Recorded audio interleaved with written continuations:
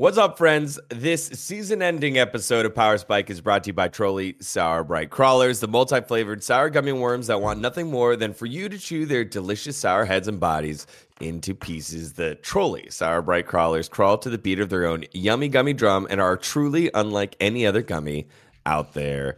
It's your boys, Dgon, Dom, and Monte. For the last time in 2023, don't worry, as we've been able to tell over Twitter today, that although the LoL esports season has ended, the spicy drama has not. So there is a need. We'll continue to follow along. How are you doing, Dom? Oh, I'm doing good. I mean, it sucks that I have to share the show with a host one trick, but you know what, Dgon? We're done with the show after this for the rest of the year, so I got a 1 month break. I know. It's there's a pretty no good off season. six. There's no off season this year, which is like crazy because of the Asia games. Worlds started so late that we're just going to be rolling again by mid-January. There's basically just there's nothing. We lost 3 weeks of off season thanks to shitty Asian games. You know what? I'll take it. I feel like off season is kind of like the worst. Like I don't need a fucking 8-week break at the end of the year. You know, I like the fact that they're not doing a preseason this year because at least now you can play solo queue. Like normally this off season is just hell as a content creator because the changes generally are not big. Now they're big, but generally the changes are not big to the game. So you get like 2 weeks where, what did we get? We got like jungle pets. You figure that out after like a day. Then 2 weeks in, you're familiar with all the changes. And then you're just playing solo queue with no purpose because everyone is trolling because no one thinks it matters because it's preseason. At least now you don't get the fucking preseason. So you actually get quality games. And it's like, I don't need a super long break. Like couple weeks, 3 weeks. I'm good. Let's go next year. Are you excited about some of the changes they've made? I mean, it's extensive. Yeah. This is the biggest update that we've had in a long time. I think that this is going to be insane for the game. Like this year and last year were essentially the same year. There was nothing really that changed substantially. Sure, you had jungle pets. It's just like the same as like your jungle item being reworked slightly. Not significant in any way. They changed Smite. Yeah, they changed. I mean, they changed Smite, but like, I mean, are you talking about like the 450, 900, 1200? Are you talking about that? Yeah, there's that. I mean, they removed red Smite from the game. Like that's something. Like they did small changes, but it didn't feel like a new season. Like last year and this year might as well have been the same thing. Same prio on objectives. Most teams are playing generally the same play style. Yeah, it was kind of boring the last couple of years. So next year I think will be a lot more fun. Just the new gank angles that you have mid lane. Like it's just gonna be so fresh to see how people use the changes. Like I love watching really insane players, like people like Canyon, for example, people that are just naturally so insane at the game, adapt to the new patch because they always have like crazy things that when you watch Pro League, it makes you want to play the game. You'll see them do something and be like, holy shit, I didn't even like think that was possible. Implement it into your own gameplay and you're just ready to go.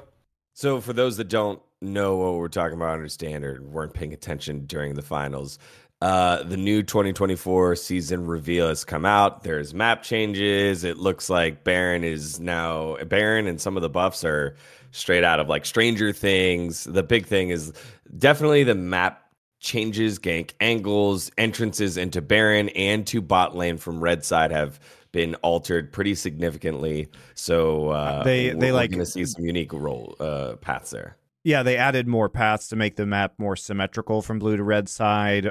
They've like widened the kind of brushes in mid lane so that what they say is that so lower mobility mid laners can exist. They've changed the brushes in the river, which is pretty significant for ganking both in top and bot lane. There's now like a pixel brush in the middle instead of the brush that hugs the side. Then they eliminated First Herald and put these like void grubs that give a permanent boost when you kill them to your pushing power. So they do a damage over time to turrets. It's all going to be very, very interesting. And then you can like steer the void, the Herald that spawns at 14 minutes I think now. So it's a lot of changes, a lot of different strategies, new objective priorities. It should be very interesting. I'm intrigued. I'm glad they're making a lot of changes, to Dom's point, because unfortunately, the reality of this situation, as we've seen with Worlds and with the past couple years of competition, was that it was boiling down to like a lot of bot priority and Drake fights. And now it feels like there's more reason to play topside priority, considering you can get permanent buffs to sieging early. So I think it changes based on like team composition, identity, and what you're trying to do. Like obviously with long range comps or split pushing, those early buffs you can get for the rest of the game to damage over time over towers could be very valuable. Yeah, I mean, it was pretty much the team with bot prio would get Drake around like 5-6 minutes, and then that team would then swap their bot lane to Herald, and you just play around Herald like almost every single game. Like it was almost so solved. There was a couple situations where if you had a Philios or a champion that could really hard push bot, you would send your AD carry bot and you'd like 4v5 try to stall them out at the Herald, and then let your Philios get plates or whatever.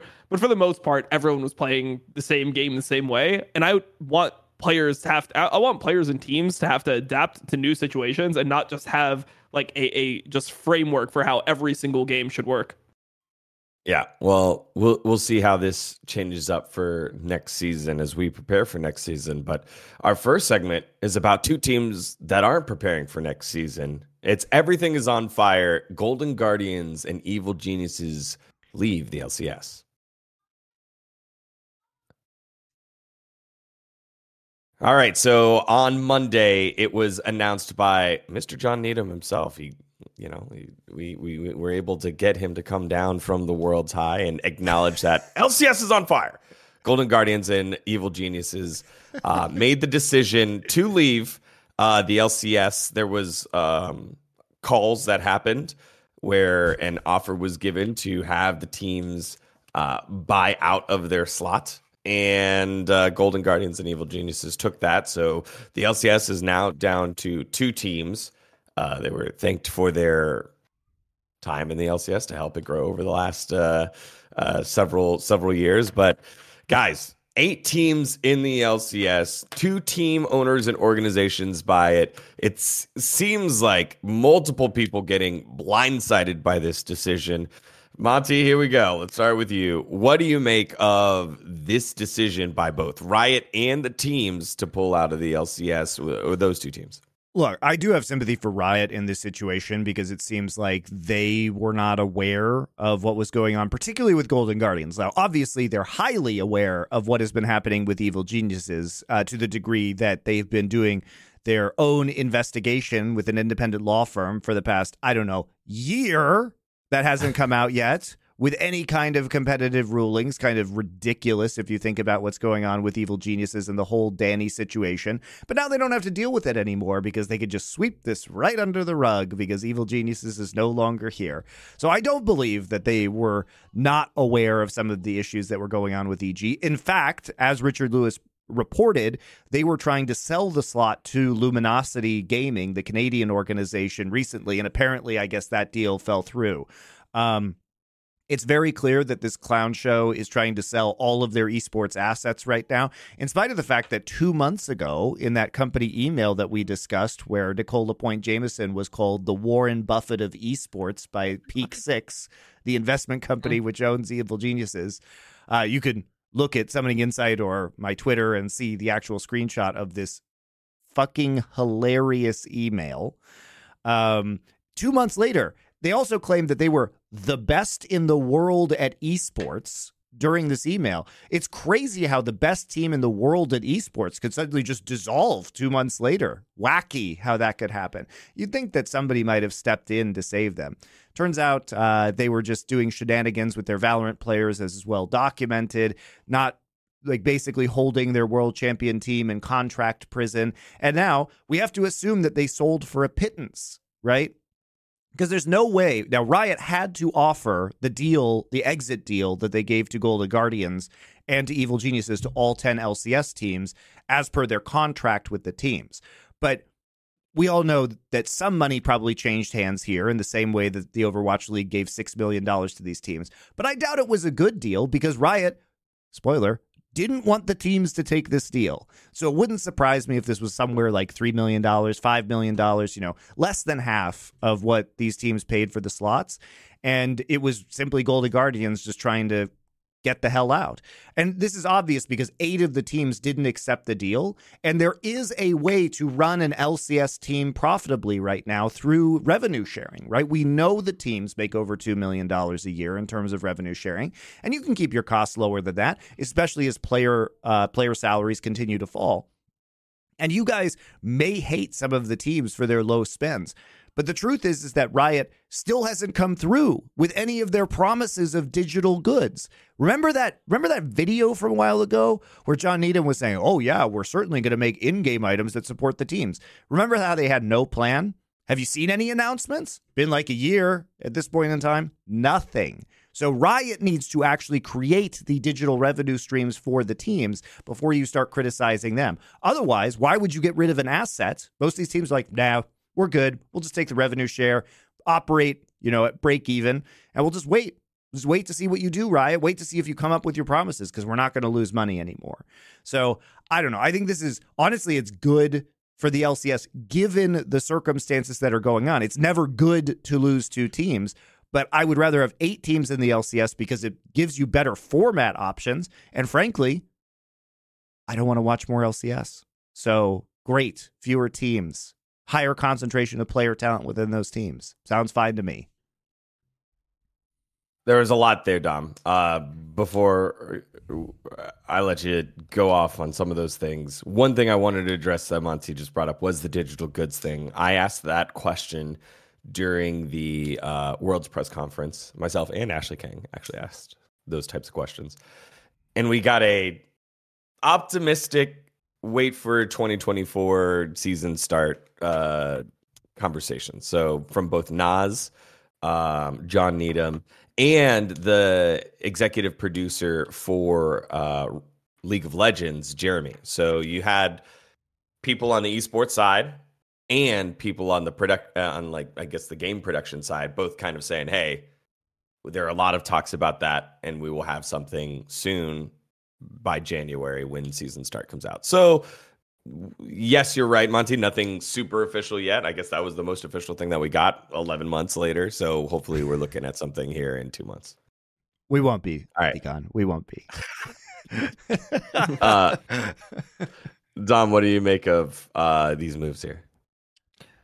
I mean, there's a couple things. The first thing is that I agree with Monte. I think that this will actually be good for the health of the LCS. I think that the amount of games and just like the last games of LCS were always the worst. Like everyone would tune out. It would be crazy the drop in viewership that you'd have between, the 4th and 5th games. It would be almost like 25-30%, where if you go to like any other stream that you'll do, generally your viewership will go up for like throughout the stream. The longer you stream, the more viewers you'll have towards the end.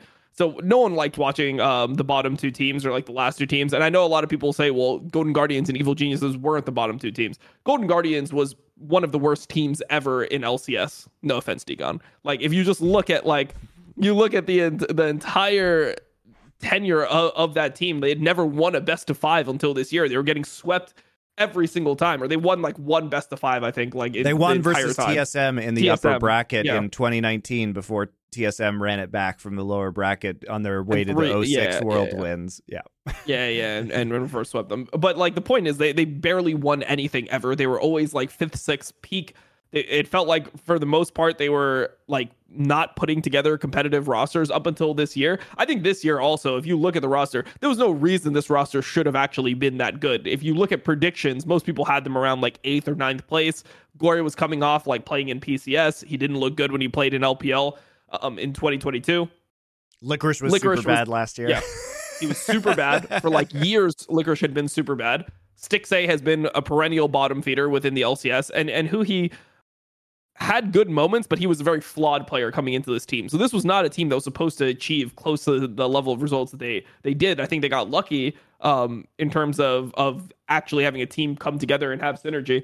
But then if you look at like the just their history, they've done so many things. They've had so many rosters that were just so uninspiring. Remember the Niles thing? Like I'm apparently what I've learned from doing LCS co-streams is I'm the only person that remembers the Niles iconic Ablaze Olive roster with Newbie, a Latin American 25-year-old support who just ran it down mercilessly, like for the entire split. Like he was the lowest. So when I used to do player ratings, fun fact, he was the lowest rating that I've ever given a player.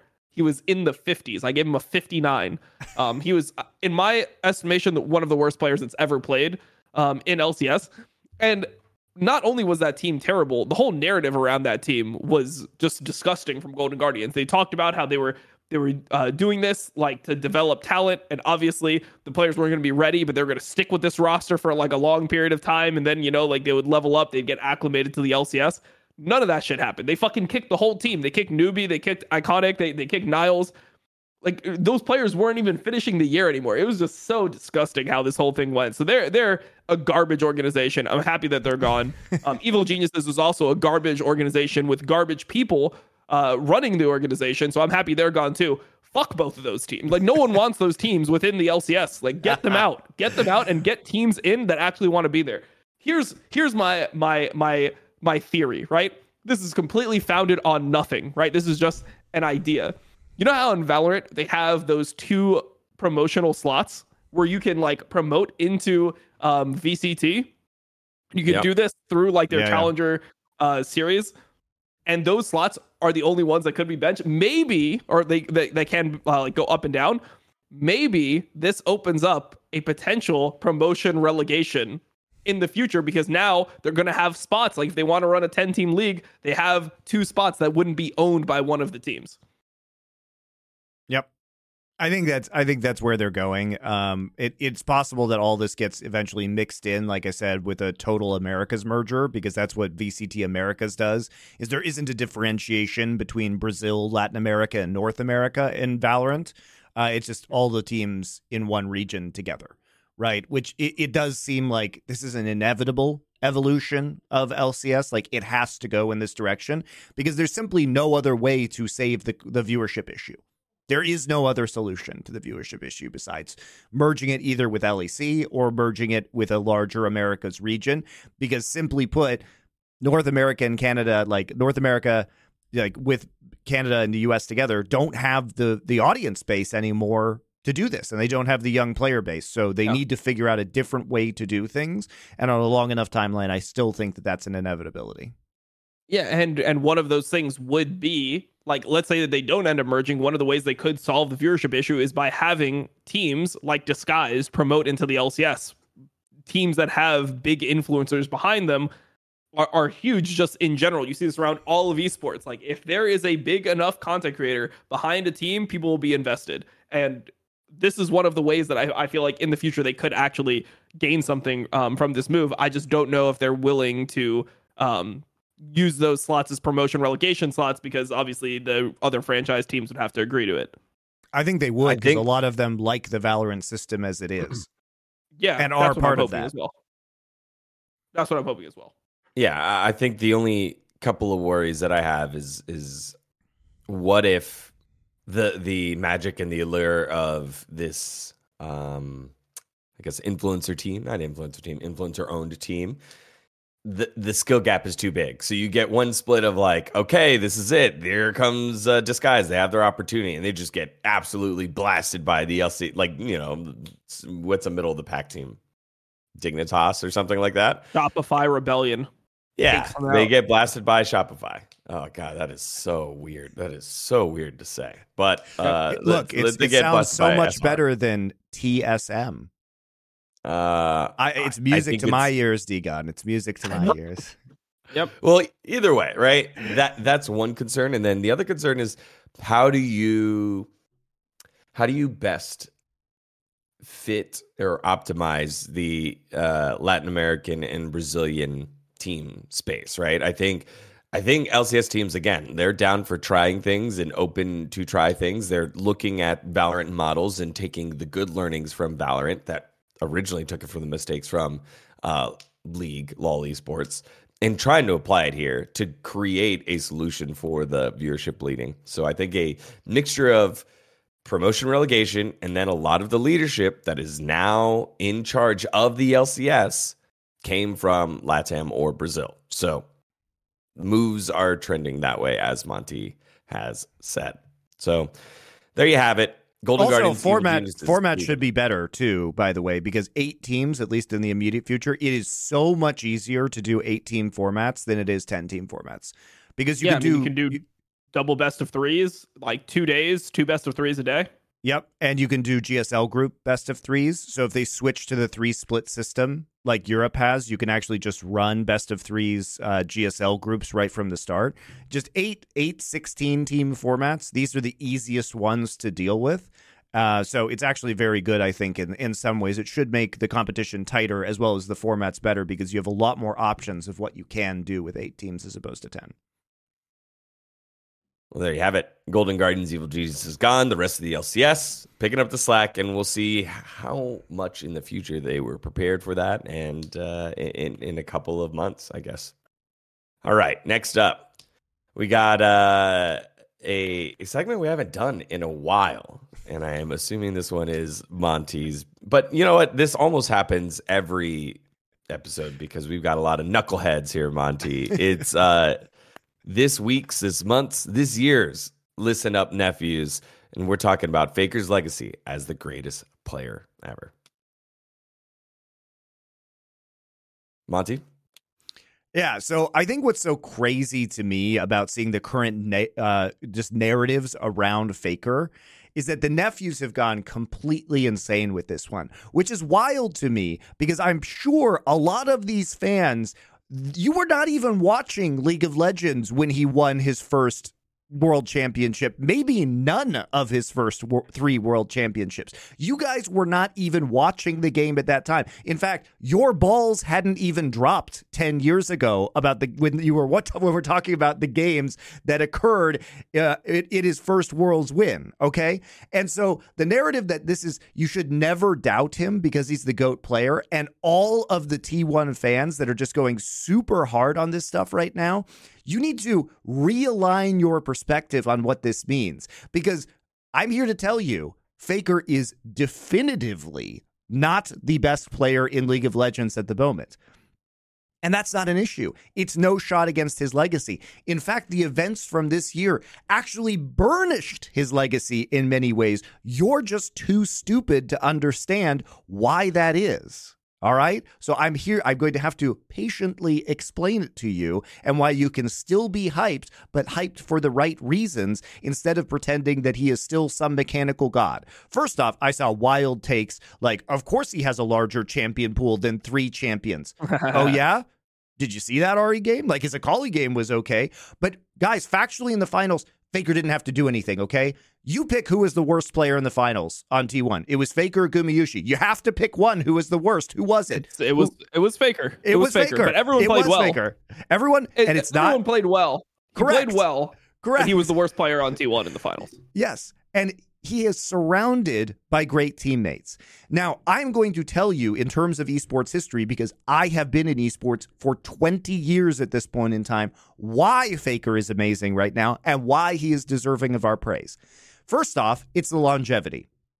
The fact that of his era, he is one of the only players who has remained in elite competition alongside players like Rookie and Deft among the pool of Korean players says a lot. Almost everybody else who was dominant in 2013, 2014, in the early 2015, in the early days of Faker's career has now retired or moved on to coaching, right? So it is crazy that his dominance has stayed there. However, he is not the guy he was. People telling me that of course, he can play more than 3 champions because historically his champion pool has been an ocean.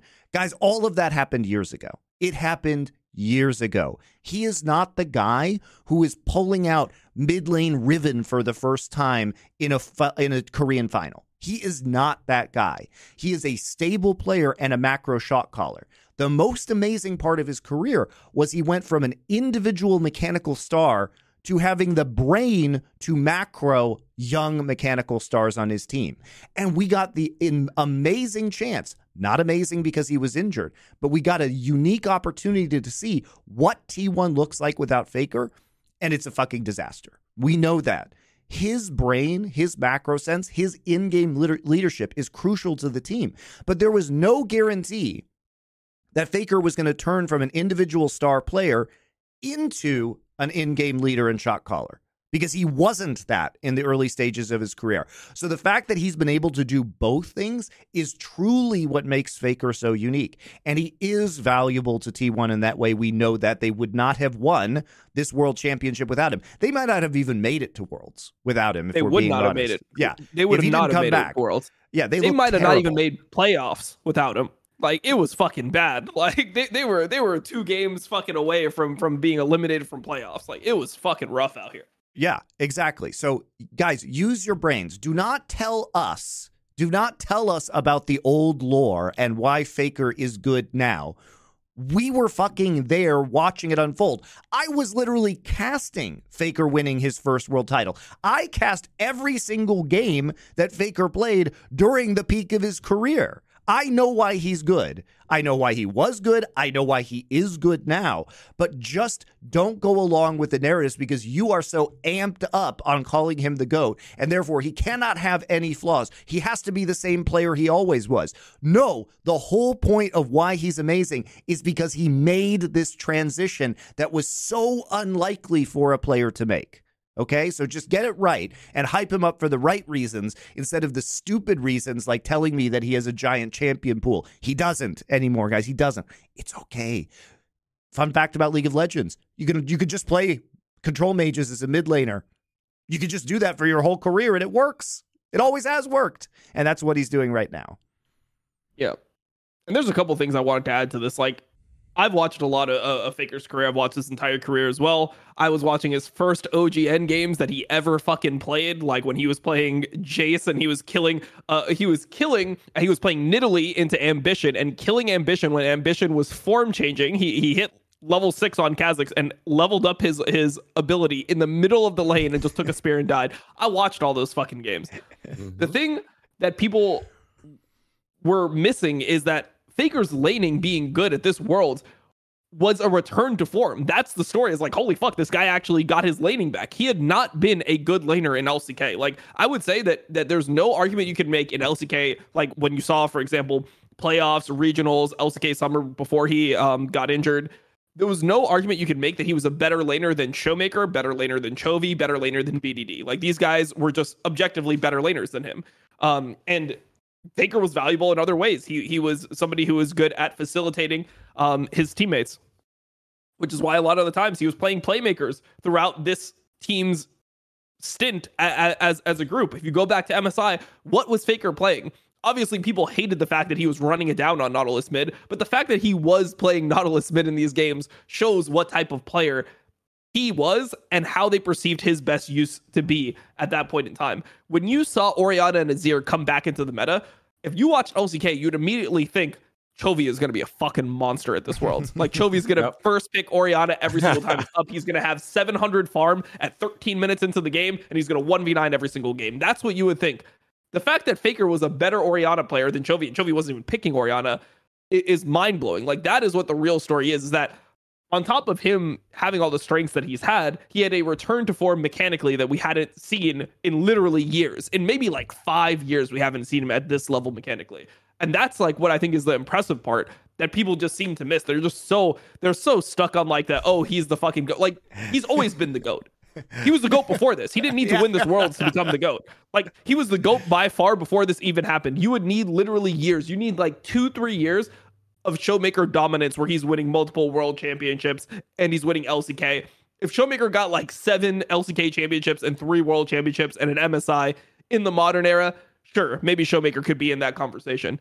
No one is close to him as the GOAT. Like, he has so many more titles than everyone. He's been around for longer than everyone.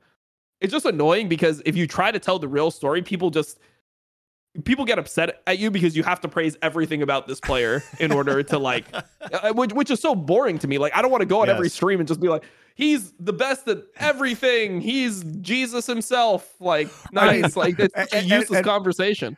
The funny thing is that it's a much more interesting conversation now than it was earlier in his career because you guys missed the Faker is Jesus arc. That actually happened. There was a time where he was crazy dominant in the mid lane, like bonkers smashing people, 1v9ing games. Riot literally changed snowballing in League of Legends so that Faker couldn't just shit on all over everybody. They literally changed the game. They removed Deathfire Grasp because of Faker. They added, they changed vision play, and they added support items because Faker was just nuclear bombarding supports from orbit. They injured Pawn because Pawn was the only player that could contend him in this whole era. Like, they did everything in their power to limit Faker. Yeah, so you guys weren't there when this was happening, and the takes now totally apply to that era, but you weren't there. You weren't there. And that's not the guy Faker is anymore. And you know what? It's okay. He doesn't have to be. He has excellent talent that surrounds him. And they finally managed to stop choking in finals and become the team that we thought they could be. And this, by the way, the take that either Daman or I hate Faker is so fucking outrageous. You think we don't enjoy watching greatness? We were just realistic about who he is right now. And to Dom's point, it has been a glow up for Faker. We talked about this in the spring. This is probably the best form in spring that we'd seen from Faker for years. And he took some downtime because of his injury, and he had a good Worlds run. But it was different when in spring, the way that he was in form was like he had fully bought into like, I am facilitating the world. I'm picking Cassidy in a terrible matchup. I'm roaming. I'm playing Gragas. Like he was he was all about just like, we're going to play dominant 2v2 bot. I'm going to just lead into bot side with Owner and we're going to win every single game through bot side. Like that was who he was. And that was already a return to form, because before that, look, this is what people hate to fucking hear. Faker is the reason they lost finals last year in 2022. Zika clapped Faker in that finals. Faker's builds were atrocious in that final. The Victor builds, do you guys remember the Victor builds? The fucking, what is it, Crown Lichbane Zanya's, like the lowest damage Victor build possible of all time. Like, do you remember what he was doing? He was running it in that World Finals, but no one remembers it because, you know what? Faker is Faker won. This showed me how many people call themselves T1 fans but don't even follow T1. That's what this world showed me, because so many people came out of the woodworks. Like I just see on Twitter like a bunch of like fucking content creators from other games. Yeah, and it was like, Faker, I've always loved him. It's like, you don't even watch him. Like I fucking hate T1 and I watch more T1 than you. Like by far, I watch way more T1 than you. Like who the fuck? Like, and then you're celebrating like you won Worlds. Like come on, what the fuck are we doing? His narrative is very exciting, and I think that especially, people from other games recognize how rare of a gem Faker is and how valuable he is and how extraordinary his career is. But I do get tilted when I look at people from like Counter-Strike talking on Twitter being like, oh, wow, Faker's just amazing. I'm like, you took the wrong message from this finals, my friend. Yeah. Well, like Faker's great, thing, but can we talk about Owner and Zeus a little bit, please? Yeah. Yeah. Okay. So number one, Owner is the MVP of the tournament. Owner was the best player at this tournament. He was fucking insane almost every game. Owner got it's so annoying watching the broadcast because everyone was just sucking Faker's dick the whole time, and I'm like, dude, what does Owner need to do? What does he actually need to do? What does a jungler need to do to escape the oppression of the man in this society? That's what I want to fucking know. Owner was so fucking good the entire time. He 1v9. Faker played bad, and Faker had a bad game one in this finals. Yeah, Owner and fucking Zeus made the fucking play. Owner has the insane kick on mid, which allowed them to then have Zeus go in on the dragon, get the 3-man. Like that was the turning point of that fucking game. Without that happening, they just lose. Faker missed every charm. He fucking sucked in that Ari game. Oh my god, dude! Yeah, he missed most of his Everfrosts too, dude. And then Owner what does Owner need to do, bro? What does he actually need to do to get credit? We didn't even mention him in the broadcast. Like, Faker is obviously popular. I get it. Whatever. But like, let's talk about the real story at some point. How about we do 45 minutes of sucking Faker's cock? We all just gather around. We take turns sucking his cock for 45 minutes. And then the last 15 minutes, we spend talking about Owner and Zeus. How about that? Is that a good compromise?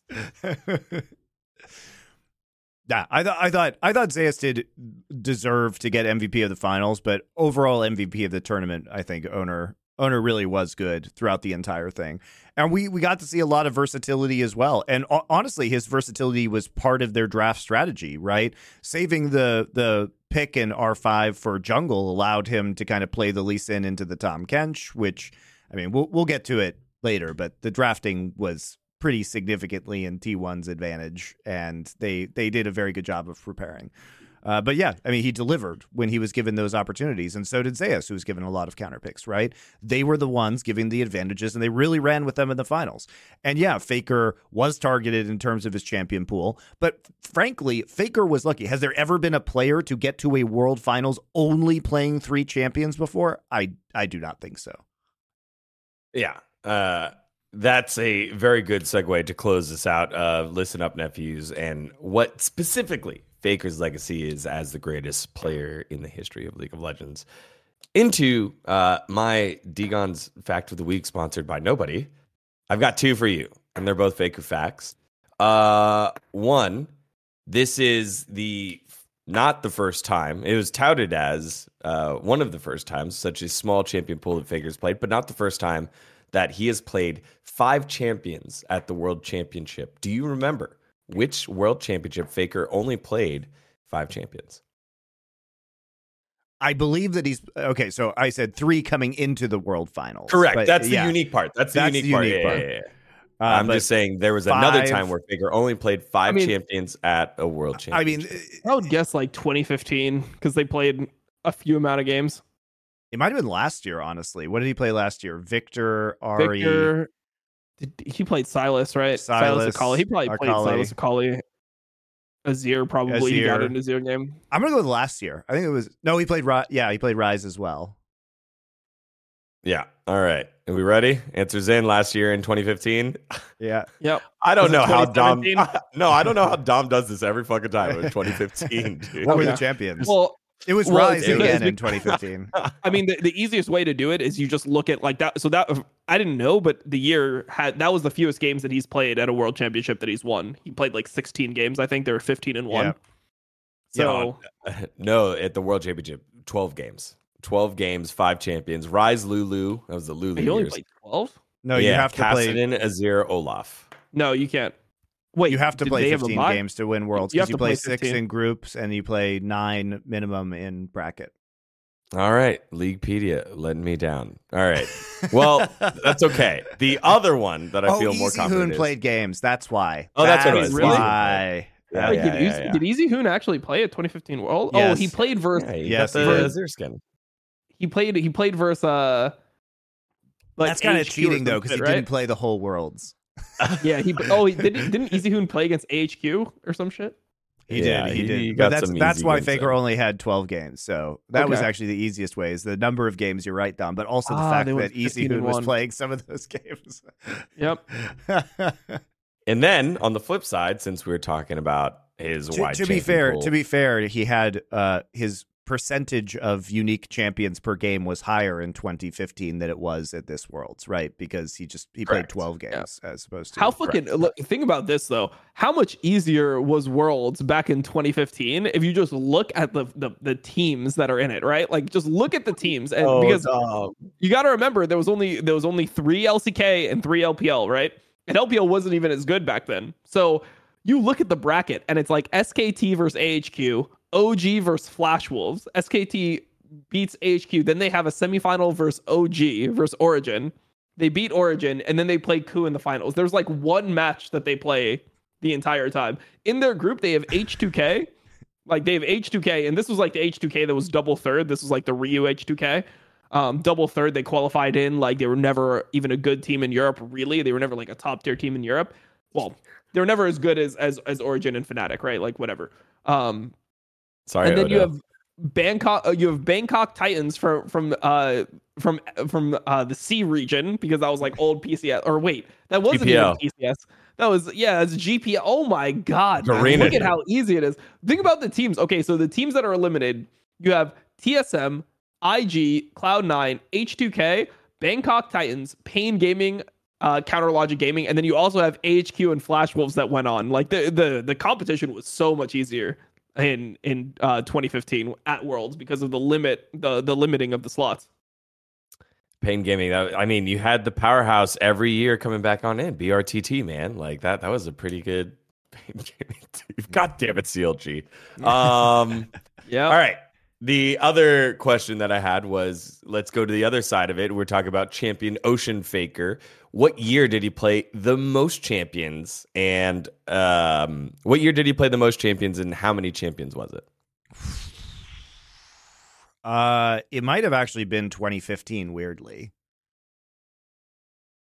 What? Wait, no, 2015 was the minimum. Oh, at Worlds, just at Worlds. At Worlds. Sorry, no. Yeah, I thought you were talking about Worlds. Because I'm pretty sure if we were talking about the whole year, it might have actually been 2015 for him. Because I'm gonna go. 2014 was kind of most of the year outside of winter. His team was bad, and 2013 he didn't play the whole year. So I think probably he played the most champions as a whole in 2015. But as for Worlds, what year would that be? I think it was probably 2017. I was thinking maybe 2019, because 2019 I remember him playing Kiana and stuff like towards the end of the tournament. Yeah, there were several years where he played 9 champions, but in 2019 he played 10 champions in 14 games. It was Kiana, Nico, Azir, Twisted Fate, Lissandra LeBlanc, Camille. I forgot Camille. Akali, Tristana, and Rise. Damn. So he was just, again, this is the champion Ocean figure from 4 years ago. Bro. 4 years ago. Bro, how many of these faker fans on social media would have been able to get those answers? Really? How many? Zero. How many? Zero. Literally zero. None of them even watch those fucking tournaments. I mean, as far as I can tell, they don't watch Faker. They've never watched Faker. So, yeah, 2017 he played 9 champions over 19 games. So I think some unique ones were Fizz. Fizz he played twice, and that was his. I'm actually really surprised it was 2019 as opposed to 2017, just because they played a lot more games in 2017. Yeah, they played a ton more games. Yeah, 2019. I mean, I just remember 2019 was that Worlds where like it felt like it felt like he was playing a new champion every game in like semifinals. Yeah, he was flexing the champ pool pretty hard there. So anyways, those were some of our fun faker facts from Worlds. Again, minimum champs, maximum champs, and the champ pools that went along with it. Thank you for playing along with Dgon's Fact of the Week. If you had it right, let us know in the comments below, over at our YouTube channel, and wherever you may watch. And while you're there, make sure to subscribe already. Take a second, right? This is the call to action part of the show where you ignore it. Nope, stop. Actually subscribe, like this video, write the comment. We'll wait and maybe reply. All right. Next up, we have our... it's time for the recap. Yes, we've talked about some drama. We talked about Faker himself. Let's get to the meat and potatoes of the matchup with our friends over by Trolley. It's time for Devoured as Weibo got eaten up by T1 in the grand finals.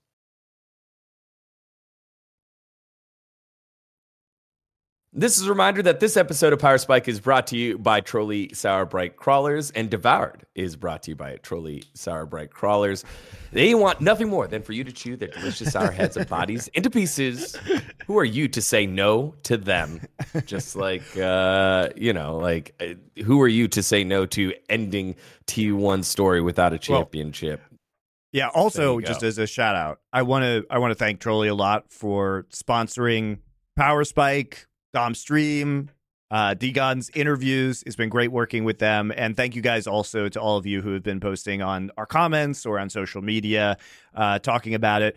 They do see all of that. And we've all been very happy, and we're hoping to get them back next year. So we love Trolley. We love the Sour Bright Crawlers. They have been awesome. And big thank you to you guys for showing your appreciation, because at Last Free Nation, when you guys support our sponsors, it is the best way to support us. And you guys have been really killing it. So thanks a lot. It's been great. Yeah, it's been a pretty great partnership. Just in case you wanted to know, though, my favorite flavor is Very Berry. I just, we always got to hash that one out. I love it. All right. 3-0 with the First Blood turning the baseball stadium at the Go Check Sky Dome into a library. And then basically it just felt inevitable. I know that there was a lot that happened there.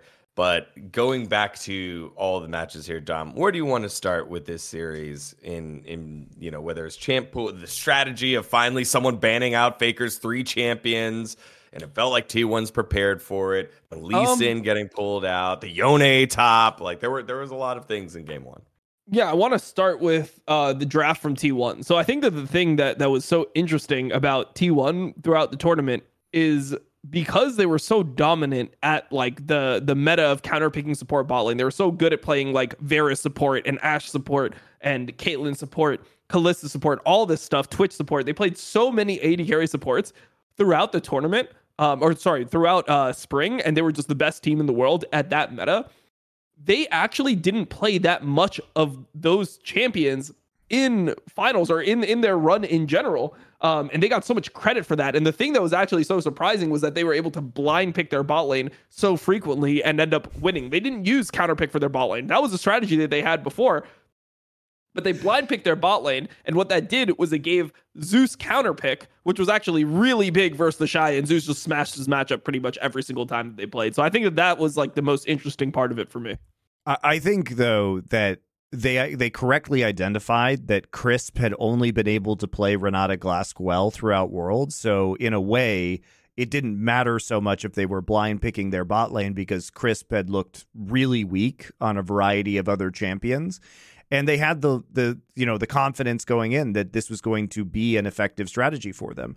I also think they correctly identified that if they're just going to get red side, and they got red side all 3 games for reasons I can't possibly understand. Like the way Weibo was winning was through, if we look at the semifinal matchup with Billy, was a lot of it was through the Shy counterpicking top lane. And so by talking about Dom's identification of the strategy, by saving the counter pick for Zeus, they had an opportunity to shut down one of the only win conditions that Weibo had. And it was really a challenge, I think, for the bot lane to fucking do something, right? And they didn't. I mean, the Bard pick was just, by the time we got to game 3, picking the Bard blind in that situation is just fucking egregious. Like the Bard functions against low mobility carry champions. This is how we saw DRX pick it in Game 5 of last year in the World Finals. This is how we've seen Keria play it so far at this World Championship. And if you're going to select it into Rakan Xayah before they even pick mid, top, and jungle, you're probably going to have some issues. But I was just deeply confused by this strategy of not enabling the Shy, who had been their best player in the playoff bracket up until this point, and then doing things like blind picking Aatrox when you know the answer is going to be the Yone. You know it. That was the answer that we saw versus JDG. So the level of confidence that they had was just kind of wacky, right? It was just kind of wacky. Like, you're picking Tom Kench when they haven't picked their jungler yet. Owner is an 85% win rate Lee Sin player. Like, it's not like Lee Sin has been out of the meta. He has been picked. Like, you're giving over the Renata Glask when Keria, that's been one of his best champions, and it's the only champion your own support can play. Now, what are they doing? It felt like Weibo lost this match before it even started. Like, their prep seemed really terrible, and they showed almost no spark in their play in the finals. It's like they came to lose. It was very depressing. Yeah, I mean, the Shy ran it down so fucking hard. Like, I felt like Weiwei in game 1, like, he was actually playing pretty well. Yeah, he was making some really good plays. And I thought Xiaohu actually came to play in the final as well. Like, his laning was significantly better than it had been, at other points throughout the tournament. Like, this wasn't Faker dominating Xiaohu in lane. I know everyone wants to make it about Faker versus Xiaohu because that was like the matchup to watch. By the way, in what world is that the featured matchup? First off, Xiaohu had been underperforming for all of Worlds. Faker was not the best player on his team throughout Worlds. The actual featured matchup should have been the Shy and Zeus in top lane because the Shy was the win condition for Weibo in this final. The Shy had been smurfing. The Shy had a really good Worlds besides for finals. And the featured matchup has to be talking about how Zeus is good, except when he gets in finals and then he fucking loses to Kingen. You know what I mean? Like, that is the featured matchup. That is it. And pretending it's the Faker and Xiaohu is so crazy disingenuous. It really pissed me off. Yeah, I mean, it's just because of narratives, right? Like, last time they played in a best of 5 final, like, Xiaohu won. The time that they played the best of 5 before that at Worlds last year, Faker just outplayed him. I mean, it just came down to the fact that, like, those guys are the most famous players on their respective teams. Well, I mean, I guess the Shy could maybe be more famous than Xiaohu. It depends on, like, where you go. But sure. I mean, Xiaohu is the most storied Chinese mid laner in the LPL, and Faker is the most storied mid laner of all time. Yeah, but it was all narrative driven, and I think that it kind of ended up taking away from the matches, because it felt like people almost viewed it as like a surprise that like Zeus and Owner were the best players on the team. It's like I felt like they had been the best players on the team at this Worlds. Well, that's because all the people who didn't watch the tournament up to that point, who just tuned into the finals, this is the message they're being given, Dom, which is why you have to be so careful with these selections, because you're biased in terms of if you've been watching or been like participating in Worlds up to that point, if you're in production or something like that, because you think that people have all the context, but they don't. So when they just show up and they see Xiaohu versus Faker is the marquee matchup, they're going to think that both of these guys were having an amazing tournament. And Faker had a good tournament, but Xiaohu was like massively underperforming, right? Yeah, so, compared to his level, like he was the best player on the team by far in LPL. Like he's the reason they got to Worlds. And then when he showed up, he was the worst player on the team. Yeah. So I don't know, man. Like I think that you get lost sometimes when you don't think about that there's going to be a bunch of fresh eyes, and the way that the history will be written after that point within people's minds is different than you think it will be, because this is their one introduction. And I really think it was a miss to not talk more about the Shy and Zeus's matchup, because ultimately the draft strategies that both teams were implementing led to Zeus becoming the MVP of the finals, and it led to a very easy win, I think, for T1, because the Shy was not empowered whatsoever, as well as the Shy just straight up having a fucking shit day, right? Yeah. I was going to say, it's really hard to deal with the problem of T1 on this patch, because you're so scared of blind picking your bot lane into them that it feels like you have to go blue side. But then if you end up going blue side, then your top lane gets counterpicked. So they're getting a fucking counterpick no matter what. And the difference is that the reason why I think that Weibo made this decision is because a lot of the pairings are kind of like champion pairings together. It's not as easy of just getting counterpick support. There's very niche scenarios where T1 was able to use the counterpick support. Like, for example, when they drafted Senna and then they ended up going like Neela on 5, where everyone thought Tahm Kench was coming. Right now, it feels like a lot of the combos were like, Renata, like Xayah Rakan, Renata Kalista, Caitlyn Lux, Tahm Kench Senna. Like, a lot of the combos are 2 champions, so you can pick them together. But yeah, I mean, like they just ended up getting counterpicked every game. They probably should have just went red on game 3, but it seemed like they thought that blue was the best side. And in the JDG series, JDG ended up going red game 1, and they got smashed on red. And then blue side was prio up until then. Yeah. And I do think that this was just an amazing drafting job by T1 as well. They were very fluid in terms of who they were giving priority. They clearly changed the priority to counterpicking top lane within this series, which I think is absolutely the right call. They had a variety of different possible punishes that they were capable of exploiting. Like, when you see the blind Aatrox, okay, then we pick Yone. Okay, second round of bans. Now we have to ban Sejuani from Owner, right? Which means that he has R5 jungle pick. They haven't picked it up yet. So when you pick Tahm Kench, like they have an opportunity before they see what your support is. They can pick Vi, they can pick Poppy, they can pick Lee Sin. So there's still a lot of options depending on how they see you rounding out their draft, your draft if you're Weibo. And so when they pick the Tahm Kench, all of a sudden the Lee Sin becomes really high priority because you can control the Tahm Kench in that situation. It's an excellent like team fighting counterpick, right?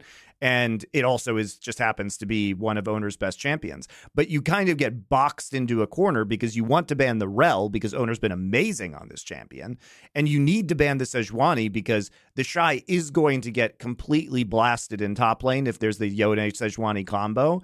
And so it felt like Weibo was constantly trying to do damage control on what was going on, but the answer was always there for T1, right? It's like you ban Sylas and you first pick Maokai, but then by the time we get to the next game in the series, you're like, oh, shit, like we can't ban the Sylas anymore, but then we're going to pick Maokai. Now they get Sylas into the Maokai. Now he's got better Maokai ult. And there was always something. T1 was super prepared for this draft, and it was really beautiful to see from them. Yeah, and You it's feel also like the Ashe ban coming in. Like, so because Carry is so good on Ashe, they draw the Ashe ban, but Ashe is the counter into Callista Renata. So then when you remove the Ashe, then you can get Callista Renata R1, R2, and there's no Ashe counter pick. There's nothing that you can do. Like, then you'd have to play one of these, like, funky lanes. Like, maybe you go something like, like a Senna plus X, or you go like Bard Jhin or something like that, and you try to move around the map. Like, there's options that you have, but nothing is going to dominate as hard. And I think that they just realized that they had the better bot lane. I mean, for my money, I think Weibo just has the worst bot lane from LPL at this World Championship. I mean, to be honest, I think Weibo realistically should have just been the worst team. Like, they overperformed at this World Championship. They were the worst LPL team by far coming into the tournament. But they have a much worse bot lane than T1. And the thing is also, if you think about like when they were strong throughout the year, probably the best lanes I saw them play were like Heimerdinger lanes early in the season from Crisp. Like he really had a bad year in terms of his average level of play. If you look at how he played, for example, in 2021, 2022, this guy is actually like, he was a beast. It just never felt like he hit that form again. Some of his Nami games from very early in spring were quite good. But yeah, I agree. Overall, I mean, his Heimerdinger game at Worlds was fucking dumpster horrible, fire. But it was also a horrible time to pick Heimerdinger. Like, Heimerdinger is just not good. I mean, into like half the champions that were being picked at the end here. Yeah. Well, again, one of the other questions I think hindsight could be 2020 on the decision to ban out Faker and spend those extra bans there. Do you feel like that being the strategy going in for Danny and the rest of Weibo costs them I guess, the draft capital that put them so far behind, Monte? No, it's unwinnable. It's unwinnable. Yeah, I actually think it's just doomed. Yeah, there's too much versatility, like you saw, and we got to see the Gwen. I mean, they tried everything, right? They tried to ban out the Yone and blind pick the Aatrox. I do think that I would have liked to have seen one red side game to see what the Shy could do with a counter pick, because I think that was honestly Weibo's best chance of winning this series, even if they obviously disagree with that premise. But if you let Fake, so first off, you can't let him have Orianna, period. That's not acceptable. Orianna was too good at this final, and Faker was too dominant on it. Second off, okay, so you let him have the Azir. Now, they first picked the Azir on blue side in the third game of the series. Weibo did to keep it away from him. But Faker has also been doing very well in lane and Azir that a lot of matchups that people have been falling behind in, like we talked about with the Azir into Orianna matchup that he was surviving in. And then you give him playmaking agency. And one of the things, I mean, just think about his hero play in the JDG series on the Azir, right? It's a comfort pick for him. He's not going to get dumpstered in lane, and then he is going to be able to have significant playmaking ability in the mid and late game. So don't let him have that, right? Because, again, Xiao Hu didn't look good. So do you want Faker on a strong champion in that matchup, or do you want him on a champion where at least Xiao Hu is going to be able to kind of go even with him in the laning phase and, hopefully do something late? There wasn't a good answer. It's just pound for pound. T1 had so many advantages basically at every position. And the one hope of this tournament was the Shy. But also, as anybody who actually watches the LPL knows, the Shy is not a consistent player. Oh, yeah. That I mean, it's like, and we got to see the duality of the Shy, and everybody who watches LPL should have been super nervous about this finals because the Shy had been too good, and that meant that the bad Shy game was coming. You know what I mean? It's written in as fate, right? That the Shy is going to come back and int at some point. You just hope he gets the int out early. He didn't get the int out early. He waited. He held the int in until the very end of Worlds, and then all the ints just came spilling out into the games. What was it? 1 in 14, Dom? I think 1 in was 16, I believe. 1 in 16. Oh, yeah. Tough time for the Shy. Truly disgusting. He was truly disgusting in this final. He truly did get devoured by Zeus and the rest of T1. Again, thank you to our friends over at Trolley Sour Bright Crawlers for making the show and this segment happen. Get your tongue-twisting, mind-warping sour thrills only at trolley.com or literally anywhere around the world. Thank you, Trolley. All right, guys. I guess while we're still on the topic, what do you think opening ceremony? Opening ceremony, what did you think from back home? Because I was in the stadium, got to see it, got to feel it. I have my thoughts, but what did you think? Just quickly on the opening ceremony. I was not a fan of it. I think there was something off with the audio in the first couple performances. Like there was something that was off with the audio that just took away from it. Yeah, I don't know. I feel like these performances, to be honest, maybe I'm just not the target audience for it, because these performances at the beginning of like finals of whatever, like LEC does the same thing. All these musical performances, they never hit for me. I never see a live musical performance. I never want a live musical performance when I'm getting into a fucking world championship. Like I want some hype, like a good fucking a good walkout, and let's get into the games and play it. Like I don't need the musical performance. I don't know. It's just not for me. Monte, I didn't watch it. Okay, there you go. Well, because I liked it a lot. Here's why I didn't watch it. Before we get into Dgon's opinion about liking it a lot, I think K-pop is stupid and bad music. I hate the augmented reality that they put into these things. I think League of Legends lore is fucking terrible. So there's actually nothing for me to like about all of this. So instead of watching that opening ceremony, we had some guests over while we were watching Worlds. I was making carnitas and pico de gallo and guacamole, and other people were watching it because I didn't give two shits. Hell yeah. That's my type of take. Yeah, I don't know if my take's gonna fly here. You're allowed to like it. I'm just telling you why I don't like it. So this was the K-pop male band, right? Heartsteel coming out. I will say, when they did the press conference, fuck these fake ass pop bands. Fuck these fake ass pop bands. They're just a bad version of Gorillaz. Like, get out. Come on. I can't handle like Seraphine's like Twitter account stupidity. And then we're too old for this shit. Now they got a fucking fake boy band with like, I don't know. I watched the music video and Aphelios is just standing there being mute in a mask, and I can't even watch it because there's the action's moving too quickly. Although I will say I thought the Heartsteel song was way better than any of the KDA songs. It's still not good, but I did enjoy it more. Villain from KDA is my favorite. The performance that the singers put on in the stadium was very good. During the press conference, I think people were like, okay, we'll see, the song's nice or whatever. The performance itself was very good. I think when the singer for Rise came out, Rise is the hype world song for me. Dude's blown out his fucking larynx to hit the high notes. Like, that's exciting. But when he came out and sang it, it was really good. And then to kind of see, because in the stadium, you don't see the augmented reality. So to kind of see like when like a production person would run on and put this prop in the actor's hands, like that was like getting to see that part was really cool. And then finally, New Jeans is just they're very good. Everyone's just perfectly in sync every time, and they weren't using a backing track, which was I feel awesome. So awkward watching K-pop. I don't know. There's something about it that just like it like unsettles me. It unsettles me. There's something about it that's uncanny valley with people, dude. Yes. There's it's archery. There's like something weird about it, man. Every time. They all have it's uncanny valley with people. They all have a ton of plastic surgery done. They have like been made in labs to look this way. They get marketed in a very specific way. It is nothing about the actual artistry of the individuals themselves.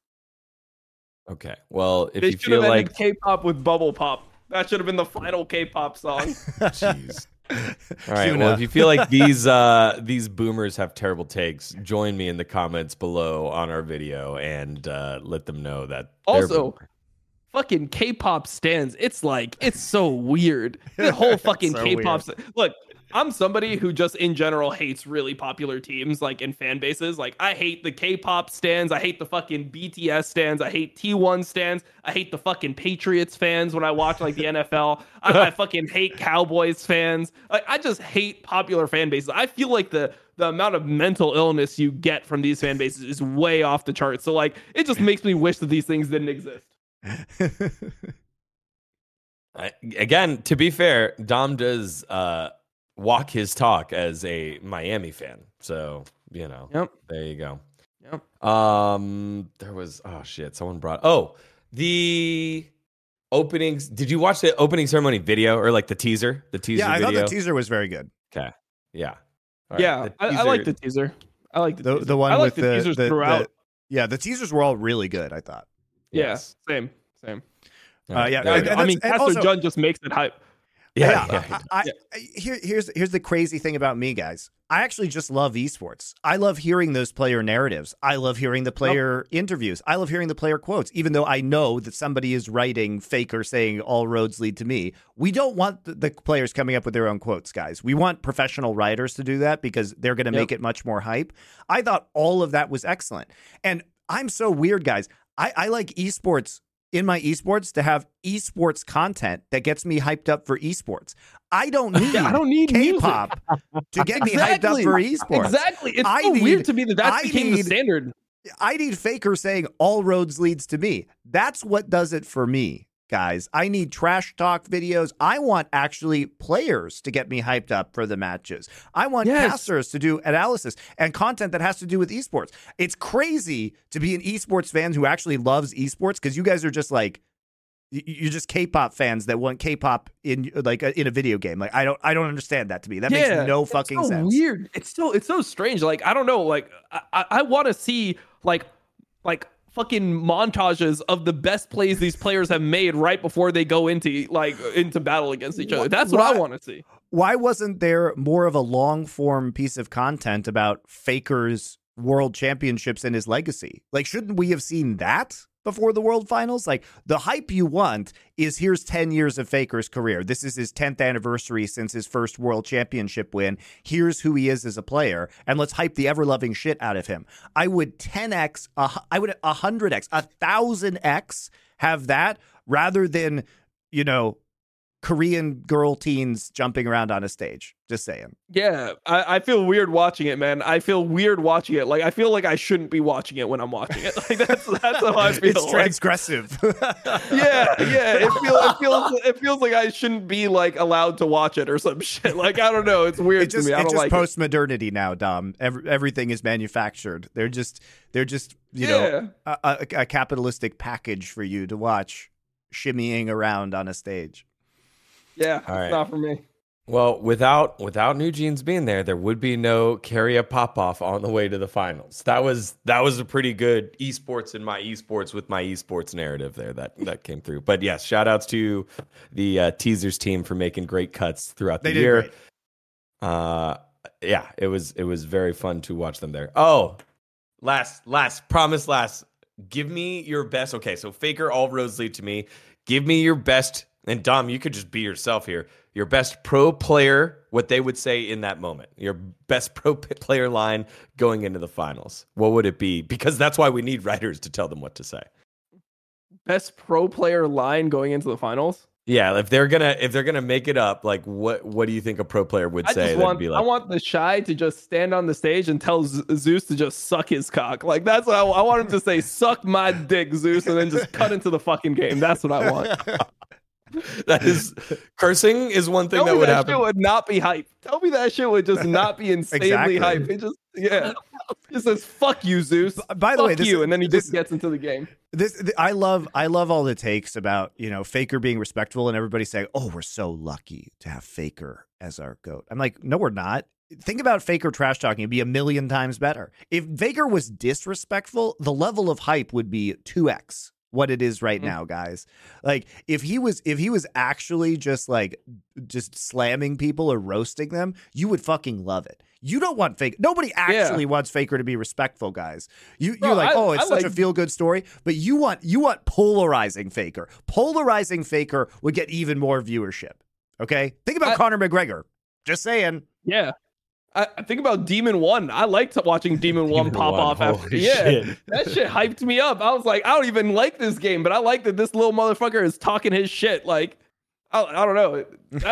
Dude, maybe I'm just an esports purist or something. I have no fucking idea. But like this, I'm just so over the musical performances. It's always so weird too, because I'm co-streaming and I can't say anything like negative about it. So I'm just sitting there quietly, like not moving. Like I just sit there quietly for like 10 minutes and I'm like, all right. draft. Let's go, guys. Like, it's just so weird for me, man. Like, it's just so awkward for me, man.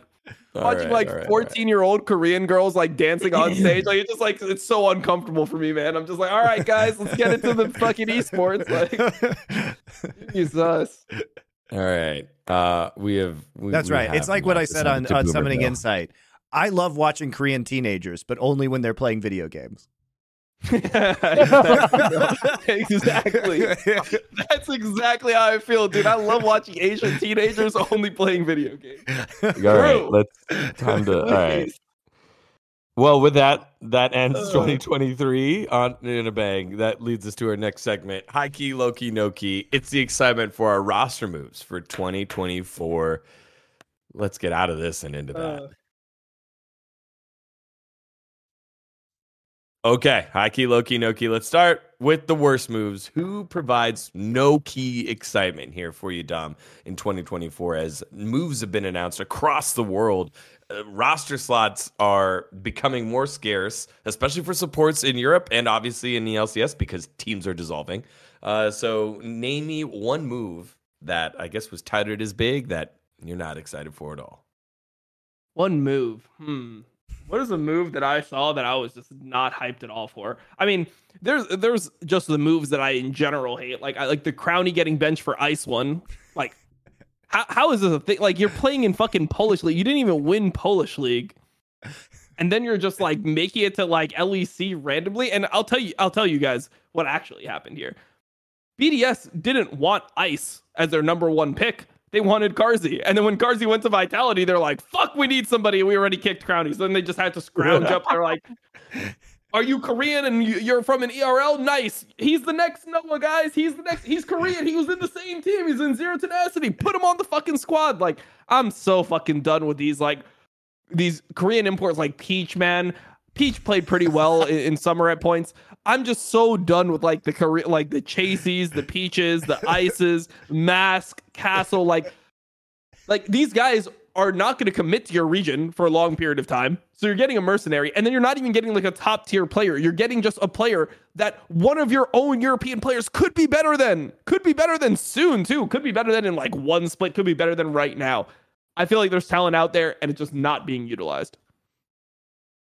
Monte, give me one, even though Dom spewed out like 6.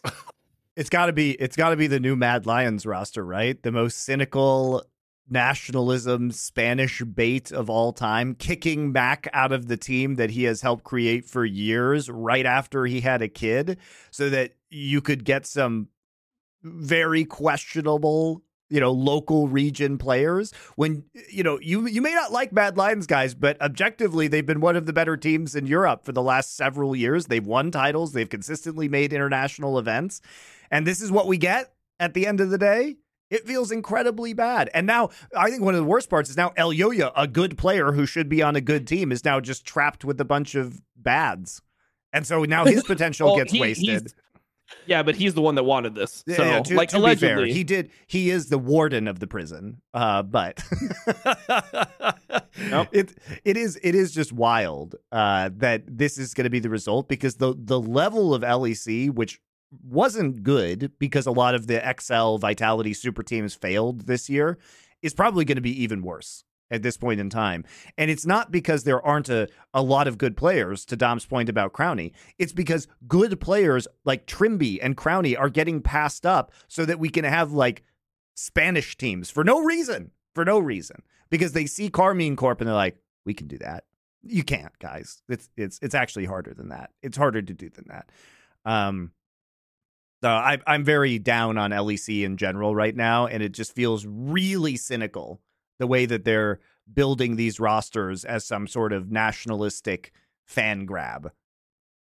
Yeah. I do really like that you just called all of Phil Yoya's teammates bads. That's like, I mean, they might look, I'm going to be honest. I've watched maybe like 7 matches of them throughout the year, like 8, maybe more than that, maybe closer to like 12 or 13 actually, because I did do EU Masters in spring and I did EU Masters. And the majority of this team, if people don't know, is that Movistar Riders team. When I watched that team play, I thought their best players were Alvaro and their jungler. Their jungler Isma, I thought was actually pretty fucking good. and he's not there anymore. I was really not impressed by Supa. Every time that I watched Supa, people hyped him up to me so fucking much. And I just remember some of the bad shit he did. It just burned into my memory. There was a game that he played. It was game 5 versus K-Corp in finals. He didn't level his ultimate on Zeri until level 8. He just misclicked his ultimate twice. Like, he didn't level it up twice, man. Like, it's so hard for me to watch that shit and like be like, no, he's still really good. I know he hit rank 1 in solo queue. He just doesn't seem like he doesn't have that energy where I'm looking at him, I'm like, ooh, this guy's a fucking beast when I watch ERLs. Their jungler, their mid laner, I don't know, man. He's also somebody who's like kind of uninspiring. He seems limited in general. So I just look at the team and it's like, if these guys were not super impressive in like EU Masters, for example, I mean, even though they made finals, I don't think these guys were like dominant. How are they going to win with those carries later on? Like, how are they going to beat the top teams with those carries? Because I think that their jungler and their support are going to be good. I think Alvaro and Elyoya are 2 really good players. I just don't believe in the carries to actually be able to use whatever leads they get to win the games. I think for me, then it's got to be Revenge not finding a home. I think that's such a fucking shame. After, again, and I told him straight up in the interviews, I was like, hey, man, you proved me wrong. I definitely thought you were a product of just being on a team that didn't have a win condition except you. And then his year over at EG with all the, turnover over at jungle, a new bot lane, they figured it out. And he was a big piece to that. For him to not end up with a home so feels shitty, pretty honestly. shit. Yeah. Feels very, very shit. I think other players that also, this is the fucking dichotomy of idiot LCS fans is they're constantly saying, oh yeah, we want more native talent, and these same people are shitting all over Revenge, who is actually definitely an LCS caliber top laner who should be getting an opportunity, especially over a player like this Korean player who's coming in, Castle on Immortals. Or how about Fake God? Like, Fake God, I know he played with Disguised, but like Revenge was in LCS that whole time. So Fake God was really bad in his last split. He ends up taking a break. He comes back. He does well in Academy, but Revenge was doing well in LCS. Like, how does doing well in Academy give you more points than doing well in LCS? I don't get it. It's the same thing actually in LEC. I made a post where I was like, this roster looks like shit, the Mad Lions roster. And everyone was telling me, like, dude, did you see Niski and Karzi and Hilly at Worlds? It's like, yeah, that's fucking Worlds, dude. How does doing well in EU Masters get you more points in a fan's eyes than doing poorly at Worlds? Like, being one of the best teams in LEC. Mad Lions was the second best team in LEC over the course of the year. They performed so often. How do those players lose so much value from a bad Worlds performance compared to, like, being in EU Masters and getting second? I don't know. But I mean, you look at the top laners here, right? Castle on Immortals. Does Revenge go back? Probably not. But you got Bwipo. 100 Thieves want to do the young roster with Sniper. Fake God is obviously one that I think could be targeted here. Rich, who had moments of being MVP Rich. Impact's going to Liquid, and we know what Impact provides. Dokla's coming back to NRG, and then Fudge had probably the hottest seats out of all top laners and got the vote of confidence from. I mean, look, if I'm Cloud9, I would immediately sign either, if you have the cash, I would sign Revenge or Licorice to like a league minimum contract and just create competition in the top lane. You know what I mean? Why not? Costs you like $75K. It's not that much money. And like, I think having one of those players in your pocket as a backup would actually be very, very good for Cloud9. Let's move to our low-key excited roster moves for the year. Both. I'm not done yet. I'm kind of low-key excited about the rumored Hanwha roster as well, because if it's really? Zeka, Peanut, Doran, Viper, Delight, this is kind of just like, as far as I can tell, a worse version of Gen G. And it's not that they're going to be a bad team. It's that, do I actually care about this team more than I cared about the previous iteration of Gen G? Right? Are they going to reach the heights? Are they going to win like the three finals in a row? I don't think that they're going to win the finals in a row, but I think that's like a ridiculous like bar to set. I mean, I'm comparing Hanwha Life to like Hanwha Life this year. I think that they become a top team with this because now Viper actually has teammates. Like, Viper has a support. Viper played the whole year with no one, bro. He had a fucking I don't even, the word that I was about to say to describe what his band jungler was, I can't say on a stream. So like, yeah, that guy as a fucking jungler, like getting fucking banned, like he had no one to play with last year. So I mean, this, at least now he has someone to play with. Like he has people on his team now. So the reason why I'm low-key excited is it's not that I don't think they're going to be a playoff team or like a top 5 team or a top 4 team. It's that I just feel no excitement for this because it doesn't substantively feel different than Gen G, except it just has Zeka instead of Chovy, which is less exciting in my eyes. Yeah, but I mean, I think that there's also the dynamic of like, we've seen if Zeka has players around him that will take care of like the macro game and he can just focus on being an individual player. I mean, we've seen that he could be the best player in the world at times. Like we saw that during a world championship. And I think that is something that the Peanut Zeka pairing, I think, makes a lot of sense. So are you low-key excited for that? Is this our transition? Are you low-key excited for this roster? Yeah, I would say I'm low-key excited for it. I'm low-key excited for Viper to just have a chance because I think this guy is actually just like insane talent. I mean, I think he was the best. I think he's just a top 280 carry in the entire world. So now he actually has people to play around, and people just they underestimate how much having bad players around you impacts you. They'll see like Viper get caught when he has no vision and like his whole team is just no one is anywhere. He has to walk up contest mid-wave with 0 fucking vision. He gets ganked from like 4 different fucking angles. They're like, oh, look, he gets caught sometimes. He makes mistakes. It's impossible to play League like that, man. You need people to actually help you out. I think the light Peanut pairing is really fucking good at creating structure. And I think that, we saw that Doran is more than serviceable in the top lane in LCK at least. And Zeka is a player that I think can mechanically perform if he's given that structure. So I just like the team overall. I think it's just a well-made team. It makes sense to me. Staying in the LCK, I'm low-key excited to see this World Championship roster run it back for a third time. Sheep Esports has just now put out a confirmation that all 5 players will return to T1.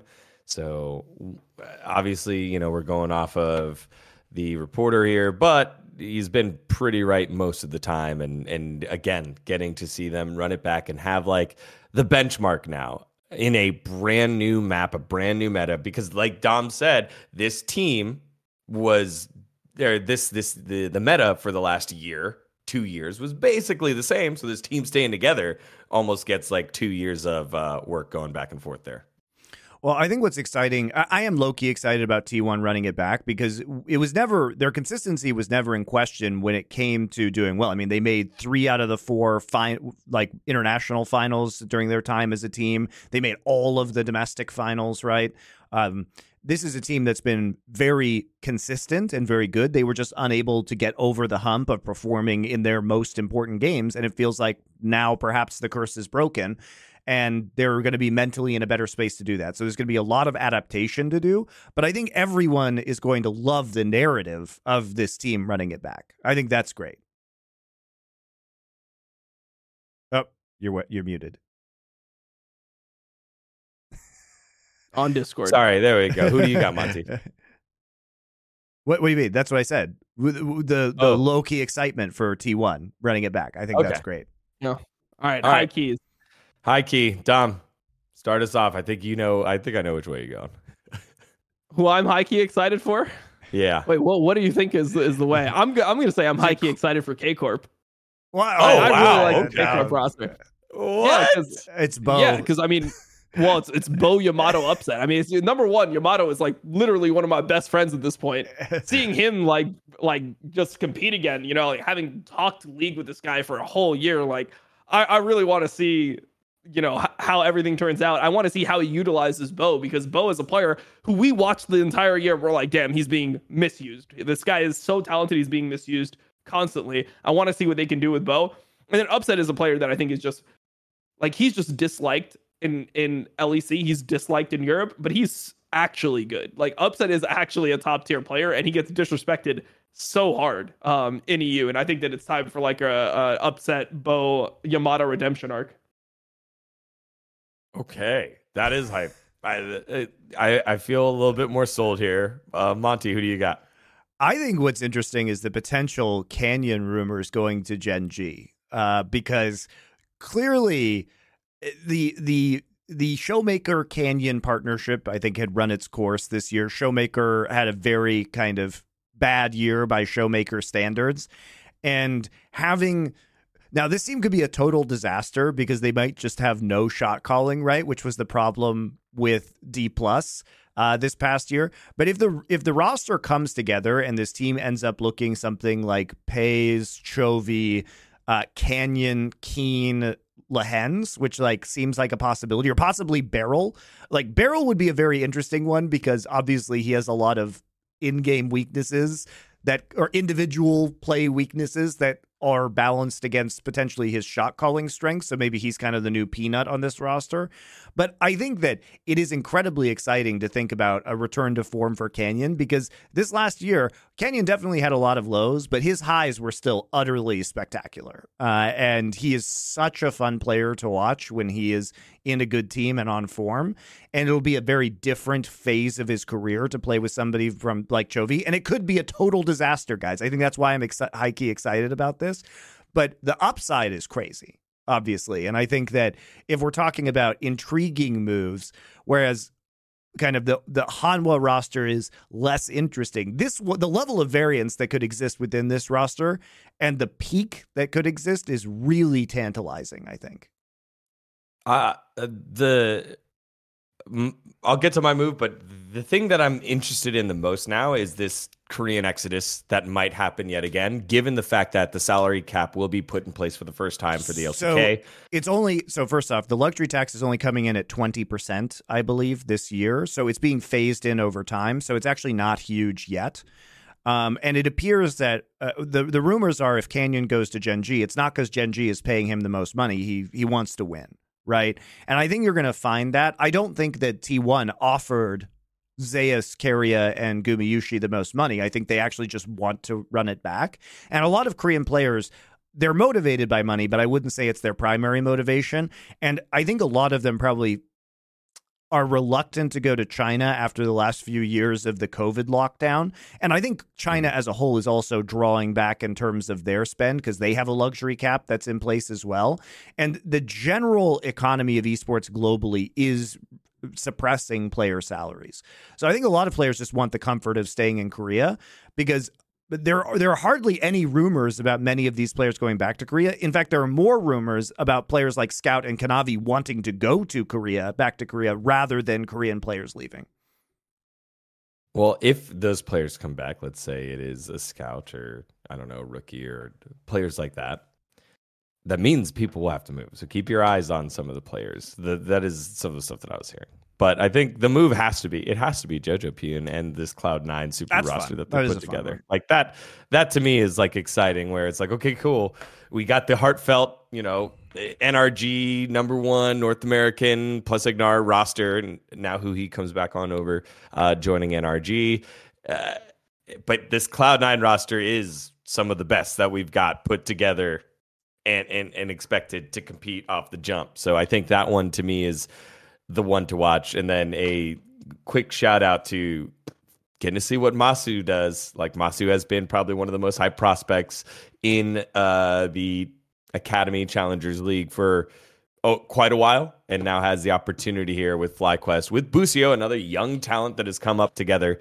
And then they've got the vets on the top side of the map, and that all came together because Inspired's getting his green card. So Jensen, Inspired, Bwipo, Masu, Busio.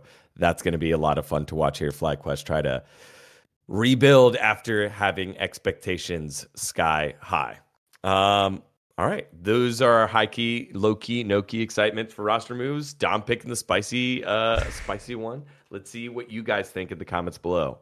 This has been a heck of an episode, and we're at the final turn here. To close it on out, it was announced earlier that the LPL broadcast will not run I think earlier it was announced that, so there won't be an LPL English broadcast. It was announced. So, you mean I announced it? Yeah. Yes, you announced it. So Monte, take it away. One of my rare leaks here, but I thought I kind of had an obligation to do it because I really do believe that the LPL English broadcast should continue and that all the people who worked on it should continue to be able to make a living. And again, this has nothing to do with Riot headquarters. I tried to make that very clear in my tweet. It was really on the Chinese side that the decision was made not to continue having English, and it is expensive, and they don't really have the tools to like monetize it properly. And I also think that they assumed that if they don't do it, that Riot would pick it up. But unfortunately, because there's such a short off season, and I don't think Riot headquarters themselves, much like the EG and the Golden Guardians moves, I don't think they were prepared for this to happen. And so I do think that on a long enough timeline, there's a potential that Riot steps in and takes this over, especially because they have their new broadcasting hub in Dublin. And I think it would be pretty easy to, kind of get casters there, do a studio setup in Dublin for this. And kind of, I do think that Riot has a genuine commitment to having the 4 major regions all broadcast in English. I do believe that they very much want that. So we'll see what happens. But in the short term, obviously, there's a problem where, they may not have that. And so they would have to rely on, co-streamers like Dom here in order to pick up a lot of the slack with the LPL. But it would be sad not to have an actual official broadcast with a lot of experts in LPL, because that hurts, obviously, the international tournaments as well, because then we don't get those insights of people who have watched all the games on the desks at international events. Not like Riot cared because they pulled all those people before semifinals even started. But, in theory. Dom, what do you have to add to this? I mean, there's just going to be an English speaking broadcast. I've talked to enough people, like it won't be an official one, or it might not be an official one, but like myself, Cadrel, like we will make sure that this will happen. I'm committed to like spending upwards of $100,000 a split, making it happen if I need to. So it's just about getting the casters on board. I have a producer lined up. We're just going to make it happen because the LPL I don't know. I think the LPL is just the best region in the world to follow. I think it's the best to watch. And I think that if you look at the overall competition, I mean, people are going to look at T1 winning, but if you look at like what ended up happening this year, you had 2 LPL teams in MSI finals. You had 3 in semifinals this year. I think LPL was like the most competitive region in the world this year, even if T1 was the best team at the end of the year. And I just think that people need access to it. So we're going to just put our money where our mouth is and make sure that LPL happens. And if that means that I have to pay the casters because other people are being fucking lazy, even though they have way more fucking money than me, you know what? So be it. And also, I mean, credit to you, Dom. This is absolutely huge. And do give your subscriptions and donations to Dom, because you will know that this is going into this place if you guys care about LPL. And Dom certainly is putting in, he loves this thing and he's willing to keep it up. But it is shameful that a multi-billion-dollar company is allowing this to occur to arguably the most competitive region on Earth in League of Legends that has tons of viewership. It's not like people will poo-poo the LPL English broadcast, but it was doing pretty good numbers and has been going up pretty significantly over time. And there is a way to make this a functional, like, money-making broadcast, right? And the most hardcore fans deserve the opportunity to watch the best games casted completely in English, like, period. So, hopefully Riot will do something on a long enough timeline. If nothing else, if this gets rolling with Dom, hopefully Riot will at least provide a stipend for the broadcast and just let somebody else run it, right? That would also be a good solution. But something has to be done. Yep. All right. Well, there you have it. LPL and its growth will hopefully continue to come to screens to you in 2024. That does it, guys. That's it. 2023 is done and dusted. The world's trip is over. I've been overseas for almost a month now. Almost a month. I'm ready to lay in my bed back home in America, but I wanted to go ahead. Well, you're going to esports awards, and I'm seeing you in like fucking like 6 days or some shit. So yeah, I know. Bed. Yeah, I get to be at home in LA for like 2 days. Then we're off to esports awards. But it's been this trip has been great. All the fans that came to say hi, all of the casters and staff, and Monte, obviously, you let me stay at your place for a little bit, was amazing. And so it's great. This trip was awesome. And, thank you for everyone for making it happen. And thank you for all the hours that both of you put into, to make our show happen as well. So thanks, Dom. Thanks, Monte. It's been a lot of fun. Final words from our 2023 season here, guys. Dom? Oh, no, it's been fun. I mean, this is essentially the only podcast that I kept on doing, and it was for a reason. I mean, this is my favorite one to do. I like talking about Global League of Legends. I like that we go through every single league in the world, and I'm going to continue doing it. So yeah, I appreciate you guys being here with me and doing it consistently. And I think that it's been a good show. Yeah, it's been awesome. Appreciate you taking the time out of your extremely busy schedule to do this. It's been great. Thanks to Trolley and Esports Bet, all of our other sponsors that we've had on this channel, and thanks to you guys, the fans who have watched Power Spike this year. We are.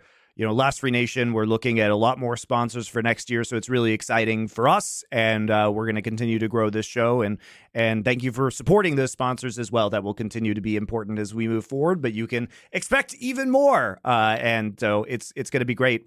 Obviously, subscribe to our channels as well. A lot of the content you've enjoyed will be coming back once the regional leagues start in mid-January, and maybe some extra special stuff as well. So just remember to subscribe to the channel.